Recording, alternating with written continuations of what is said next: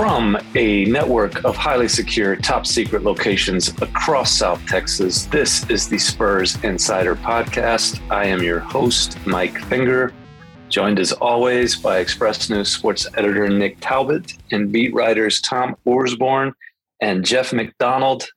And this is going to be a revolutionary episode where we are going to talk about a team that is spinning its wheels, I suppose. I'm not sure what's new in Spurs land, either Tom or Jeff, that can make this a podcast that the world is going to be talking about all week. They are who we thought they were. Well, there you go. We'll see you next week. What I mean, if you're trying to encapsulate all that has happened with this team in the 7 days since the last time we recorded, is there anything? I mean, they got their full boat back, but they're not winning games. They're not playing super well for 48 minutes. They're losing to teams that are largely better than them. I mean, yeah, kind of as you alluded to at the top, kind of they're spinning their wheels, and so are we. Kind of like we're talking about the same team that we've seen all year long, save for that stretch in December when they looked really, really good. You want to talk about what's going on in Spurs land. I don't know. I guess DeJounte Murray is something we could talk about, which we have before, but he's being that triple-double a night guy, where he's about to, as we're recording this, he's about to pass David Robinson as the franchise's all-time triple-double king, which is kind of crazy because we're talking about a 25-year-old point guard, really just now coming into his own compared to a Hall of Famer in David Robinson. So it's just a kind of a crazy stat. It was I think Tom and I both laughed last night talking to Doc Rivers before that game against Philadelphia, and we were the one. I think it was Tom that informed Doc Rivers that DeJounte was about to pass David, and Doc said, "Well, I'm gonna call David and tell him I don't think he was that good anymore if DeJounte Murray is about to break his record." It was kind of a facetious joke on Doc's part. Doc was funny last night, but for bright spots, it's DeJounte. The whole triple-double thing is kind of right. I didn't even say what I was going to say, and you're already telling me I was right. Oh, you know what you're going to say, and you're correct. But go ahead and say it. This is a new era. Not only are you giving me credit for being right, you're giving me credit for being right before I'm even right. What I was going to say is triple-doubles are just the best thing that's ever happened in the history of the game. That's not what I was going to say, but they're just kind of a weird, not glitchy, esoteric kind of just niche thing where they're cool, and they used to be more of a novelty, I think. Yes. But in the era, I don't know if the way the game has changed, where now you have Luka Doncic was having them every night, Russell Westbrook got them every night, and I'm not sure. I don't know. I remember I was in high school and saw David Robinson have a triple-double one time and thought it was just one of the coolest things ever. And, he had a bunch of them, as we know, because he's the franchise leader. But even back then, it seemed like it was a rare thing. And now I guess there's more possessions per night in the NBA. There's more positionless basketball where a guy like DeJounte Murray is also crashing the boards. I just think they're absolutely interesting, but I'm not sure they're as big of a deal as they used to be. I'm not lessening DeJounte's accomplishment because it's amazing that we just see him more and more these days. Yeah, you're correct, and that's why we're not going to make the argument that DeJounte Murray is a better all-around basketball player than David Robinson. Right? Yeah, I think the 3-point shooting, creates more opportunities for guards to get boards, but David crunched the numbers this morning. All 14 of his triple doubles came in his first 5 seasons.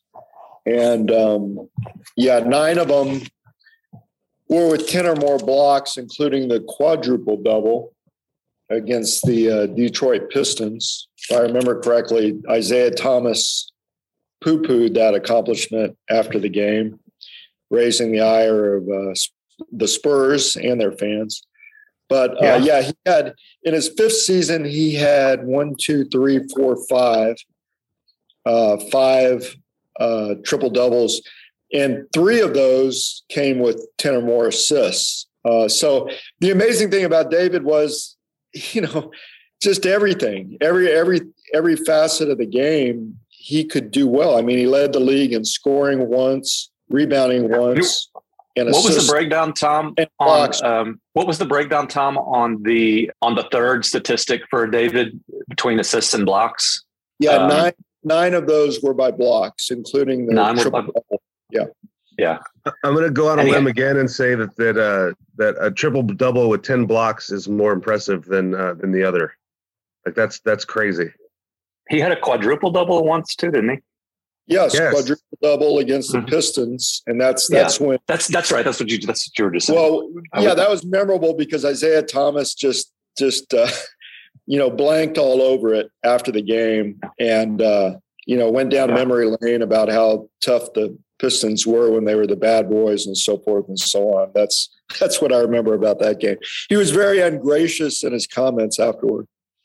One thing that we could get into, and this we can talk more about DeJounte too, but Spurs fans love talking about the glory days, and a lot of times the glory days means Tim, Tony, and Manu. But we I think I'm guilty of this too. We underrate how special David Robinson was. And I know this has been mentioned by others before, but God, David would have been great in this era too. He was kind of ahead of his time in terms of just this super athletic big man. There weren't a lot of guys like him. I mean, his adversary during his heyday was Shaquille O'Neal, who was a completely different type of center. The triple doubles that he put up, and this is probably a good occasion to talk about them now that DeJounte is about to pass him up. But what an accomplishment each of those triple doubles were in that era of basketball when teams were winning with 85 points and stuff like that. I mean, that he was a hell of an athlete, and we still see him in his second row seat at the AT&T Center most nights, and he still looks like he can put up a double-double. Just a heck of a player, and I think. Go ahead. Well, sometimes we see his sons in that second row seat, and they're as old now as David was when he was tearing up the lead for the Spurs, and it makes us all feel just ancient, I think. Yeah. And DeJounte the other night, I asked him about him approaching David and being in the same breath as that, a member of the 75th anniversary team, Hall of Famer, yada, yada, yada. And DeJounte's reply was, but I bet he won. And to DeJounte's point, the Spurs were 12-2 whenever Big Dave had a triple-double. That makes sense. Of course, he had a much better supporting cast. That goes without saying. Not for all of it. Not for all of it. Yes. He had a better supporting cast, but there weren't, you have Terry Cummings, Sean Elliott, I guess, are the two guys who were usually his best second player before Tim came around, right? Mm-hmm. The Spurs probably don't have that yet, but I mean, it's like David was the leader of that team for a pretty significant stretch. And, again, this is not knocking DeJounte Murray, but I think a team back then led by David Robinson could do more with a so-so supporting cast than like a DeJounte Murray can. And that's not just disparaging DeJounte. It's just David Robinson's one of the best players in NBA history. So to put it all on his supporting cast, saying he won because he had better teammates, I'm not sure that's completely fair of David, because I think David would have won a lot of games no matter who his supporting cast was. That's true, but DeJounte is being a little hard. If he had a better sporting cast, they'd be winning, of course, with his triple doubles. Sure. Yeah, your point is there's shades of gray. Yeah. Shades. Well, go ahead. We can't blame Bryn Forbes anymore. Yeah, good segue. Yeah. I guess that's the thing. Everyone, that's probably the most interesting thing that took place last week, and it's not that interesting. Well, it heightened the anticipation of Thad Young being traded. Dealt also. I believe that happened in the 18 hour gap between us recording this and before it hitting and between it hitting the airwaves. However, it hits the public. Are there airwaves? Is that how it works? I think it goes on the airwaves. I mentioned during the recording of that podcast, we were talking about the Thad Young trade, and I asked if Bryn Forbes was available, and Jeff McDonald said sure. Mm-hmm. And before we hit the airwaves, Bryn Forbes was a member of the Denver Nuggets. Juancho Hernangomez was a member of the San Antonio Spurs. Who knows for how long? But I guess you can run down that transaction, either Jeff or Tom. It's the trade that's going to shake up the Western Conference race, I think. Uh-huh. This is where the whole turnaround happens. You mean for the Nuggets or for the Spurs? Well, for the Spurs. I mean, the Nuggets are the Nuggets. They'll be fine. But the Spurs, like all they were missing, as I looked at this roster before the start of the season, I was like, it's pretty good. There's some good young talent on it. But the one thing this roster is missing is a Hernangomez. And the Spurs got one of them. There's only two in the league. Spurs got one of them. So I think this is where the turnaround happens. Wow. I don't know. They should try, but they might have to trade their Hernangomez for another team's Hernangomez, and then you're still left with one Hernangomez. And we're back to the beginning and spinning wheels. The point of that trade was what draft pick and money. Yes. And we were kind of joking. We did the math. The Ginobili twins will be 18 in 2028 when that pick comes due. So maybe the Spurs can on one of them. The pick, that second round pick right now is 12 years old. So, and sure, that's probably worth it. To get them. This is the team that is in a situation where finances matter. And, I think they netted $2 million out of the deal. That's nothing to sniff at. Bryn Forbes was not part of the future. You get a 12-year-old and $2 million. Like, that's probably not a terrible return. And you get a Hernangomez. So that's where they are. It's one of the best midseason trades they've ever made. It's in the top. It's in the top 5 this millennium, right? Yeah, it's in the top 2 since 2014. I don't know. Like, Brian Wright's getting crazy. That's 2 years in a row that they've made an in-season trade. Do you remember last year's? Marquise Chris. I mean, look at that one. That one also changed the direction of the franchise for forever. There's still the trade deadline is February 10th, I believe. I still think that they're going to be looking to move Thad Young. Maybe Juancho is part of something. I don't think they can both be traded in the same deal, but that is correct. That's something they will be looking for, and probably the same type of deal.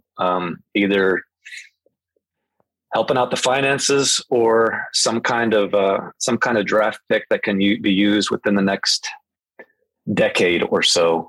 It's not going to be a earth-shattering deal of any kind, but there's a chance the local Cagers are not done wheeling and dealing.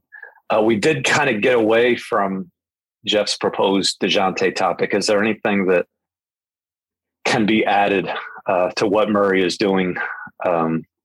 And I guess looking forward to the All-Star game. We mentioned a couple of weeks ago that his odds of being added to the All-Star team were pretty long. I think that they're improving, not only because of the way he's playing, but because of just how the rest of the league is sorting out injury wise. Damian Lillard is not going to be playing. I don't think you're going to get Anthony Davis or Paul George back in time to play. There could be some spots. I'm still not sure his odds are better than a coin flip, but there's a chance he could get in there, and that would be sort of cool for him, I guess. One thought I had this week watching the Spurs games, they played Oklahoma City. This is just the thought I had. Playing Oklahoma City. Oklahoma City has a rising young star called Shai Gilgeous-Alexander.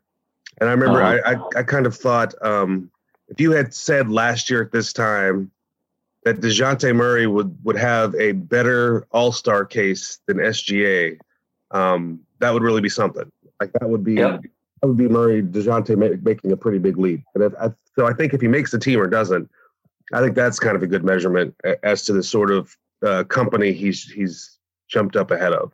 Because I thought SGA was on track to be like the next in the next tier of point guards that would be fighting for all-star bursts, and he's having a fine year. But I mean, in my opinion, I mean DeJounte has got a much better case than he does, and that's nothing against Gilgeous-Alexander. I just think it's a testament to how far Murray's come since this time last season. That's an excellent point. And I think that's Thank you. What is going on in this podcast today? I think that's a fair barometer, a fair comparison for DeJounte in terms of, the best guy, a young guy on a rebuilding team.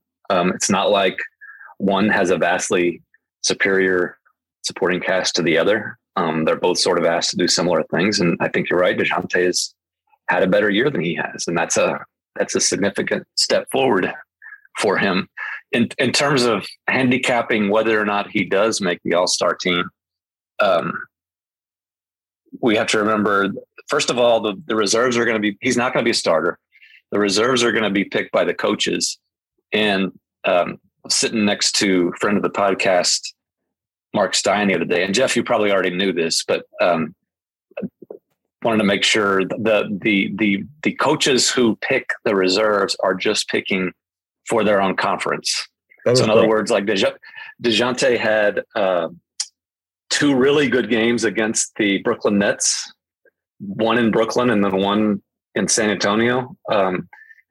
Like him impressing Steve Nash really does not earn him any all-star votes. Steve Nash is not going to vote for Western Conference backups. So it's like that's who he has to win over, is the other coaches in the Western Conference. And I think there's a chance. And DeJounte will never admit it, but I'm sure he'd get a thrill out of that. He plays well against good competition. I think he'd love to be part of that experience and to take a little satisfaction in how far he's come over the past few years. And I think it'd be a cool thing. Well, how many guards do you think will wind up on the team representing the Western Conference? See, I think that that will determine everything, because if it's just 6, he's probably not going to make it. But if there can be a 7th, he's got a great chance. Like just for he's got a great chance to be 7th. Just for the fun exercise, here are the top 10 vote getters in the Western Conference guard pool. And obviously this isn't the be all end all. This is the fan voting, but this is kind of an idea of the pool he's got to overcome to get in. Obviously Steph Curry and John Morant are going to start. As far as the reserves go, he's not going to beat out Luka. For a reserve, he'll beat out Klay Thompson. Klay Thompson hasn't played basically all season. Devin Booker, don't think he's going to beat out Devin Booker. Maybe this is an arguable one, or maybe it's not. Would the coaches vote him over Russell Westbrook? I think maybe that would. Yes. Not to step on your toes here, but here are what I think are the slam dunk top 6. Okay. Steph Curry, Ja Morant, Luka Doncic, Devin Booker, Donovan Mitchell, and Chris Paul. Okay. I don't think he beats any of those 6, right? Right. But then beyond that, it's kind of open. Like Lillard's not around anymore, so that's Like he's not going to get. Then you get to like Anthony Edwards. Is he a guard or is he a forward? Well, he's listed as a guard, so he's the other guy in the top 10 as far as the fan voting goes. Is Anthony Edwards, and you mentioned David Lillard. So yeah, You're right. It gets interesting if there's 7 guards. It gets really interesting if any of these guards have to drop out for any reason, which I mean, in this day and age, is something that could definitely happen. So certainly so. And you're looking at 7 guards. Who's the front court players who can make it? The West front court is not the strongest it has been in years. So I think we have a strong bet on getting 7 guards. My front court slam dunks: LeBron James, the Joker, Rudy Gobert, Karl Anthony Towns. Those are like 4 for sure. For sure, those 4 are going to make it. Anthony Davis and Paul George aren't going to play. Then I think Draymond probably gets invited by the coaches because even though his stats aren't impressive, he's just sort of earned that. And that's 5. I can't see the coaches not bringing Draymond Green. That's 5. And then there's a list of possible 6. This is where that last spot is open. It's either the 7th guard or a 6th front court player along the lines of Andrew Wiggins, DeAndre Ayton, Brandon Ingram, those type of guys who are all having really good years for teams. So DeJounte's got a chance, but it's not automatic by any means, even though I think he probably does merit a shot. You see who was the leading vote getter among Eastern Conference guards? DeMar DeRozan. It's our old buddy, DeMar DeRozan. He'll be here next week. This week. Oh, yes, Friday. This Friday. Injury-ravaged Bulls. He'll be the pretty much lone do-it-all guy. They're missing half their team. Yeah. Oh, I guess we could also – I sort of am loath to admit this on the Spurs Insider podcast, but I do admit I'm sort of Patty Mills'd out, after spending much of my summer in Japan and then going to Brooklyn and then coming here. That Patty Mills and Greg Popovich have had, by my estimation, 15 emotional hugs since his departure from the Spurs. But those are just the ones you've seen. Yeah, that was kind of cool to see the reception that both Patty and LaMarcus got at the AT&T Center the other night, last Friday before that game. I think it meant that Jeff talked to Patty out at TMI that morning. Patty and LaMarcus both talked to us at the game that night. I think it meant a lot to him. LaMarcus brought his teenage son into his availability after the game, which is cool. I think people underestimate how much LaMarcus really did enjoy his time in San Antonio. And so I got some, I thought that was cool to see LaMarcus back and kind of just getting his moment. What I thought was interesting from LaMarcus's comment was kind of contrasting, the comeback to San Antonio, the return to San Antonio with, earlier in his career, returning to Portland. That fan base booed him for years when he came back, just for years and mercilessly, and it was kind of understood at the time, but it was even though the departure from San Antonio was something he facilitated. He left in the middle of the season. I think it was nice to see the fans welcome him back and give him that embrace, because he was an important. It's unfortunate for his career that he won a lot of games here, especially early, especially when Kawhi was still here, but they didn't have the kind of championship level success that maybe people expected, maybe LaMarcus expected when he signed with the Spurs. But he was an important part of the program, and just, again, he'll probably until the end of time will go down as the biggest free agent signing in Spurs franchise history. So that's something, and I'm glad the fans were there to give him his due. On the list of what might have been in this franchise history, a lot of times you think about the Kawhi, Zaza Pachulia interaction that postseason at Golden State, and how the Spurs, even though they were underdogs in that series, if you talk to the people around the Spurs, they were convinced they could have won that series. I think Kawhi was playing at an elite level. They were ahead in that game, as we all know, by 25 points in game one at Golden State before that injury happened. Well, the moment that could have lived forever leading up to that was how they got to Golden State when Kawhi was hurt and LaMarcus had to be the man in that closeout game against Houston. And that might have been one of the top 2 or 3 LaMarcus Aldridge San Antonio performances in his tenure here, when he just completely played James Harden in that game, closed out the Rockets. And if that leads to a series where the Spurs beat the Warriors, like that's going to be remembered forever. And now it's sort of forgotten. But LaMarcus definitely had his moments.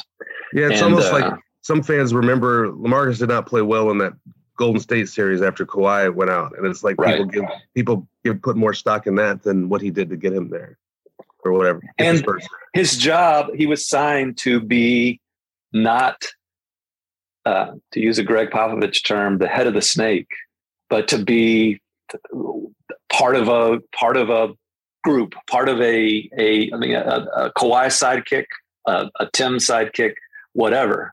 And he was really good at that. And he was not built to be the go-to guy, the guy that leads the whole franchise to a championship. I think everyone can sort of acknowledge that.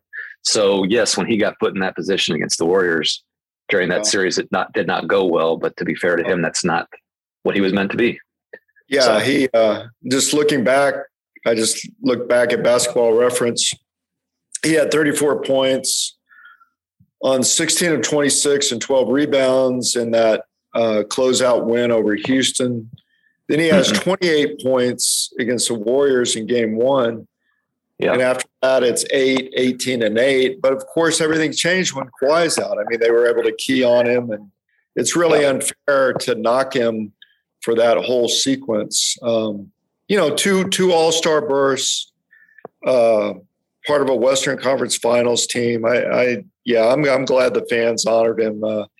He's a good dude, and as Pop pointed out, he did a lot of stuff in the community, Boys and Girls Clubs, Parks and Recreation, and he did it quietly. And I'm glad he got that ovation. I think that was important to both Patty and LaMarcus.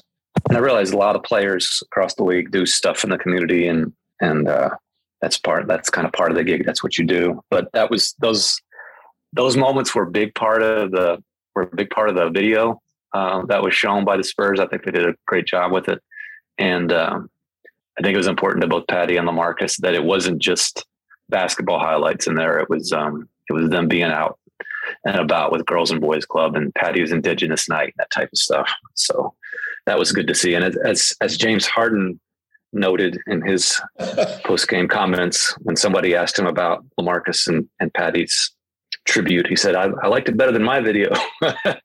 And again, Houston didn't quite show him the love that San Antonio showed LaMarcus and Patty after leaving him under different circumstances. I guess that's about it. I would remind everyone to go to expressnews.com, subscribe to the Spurs Nation newsletter. It's a great deal. Anything else to add, my fellow panelists? Could be getting Zach Collins back this week. Zach Collins could be coming back. Coming back to the NBA, making his Spurs debut. That's something to look forward to. Other than that, there could be more wheels spinning, but it's better than wheels breaking down. And I would just urge everyone, as always, to take care of each other and keep it real.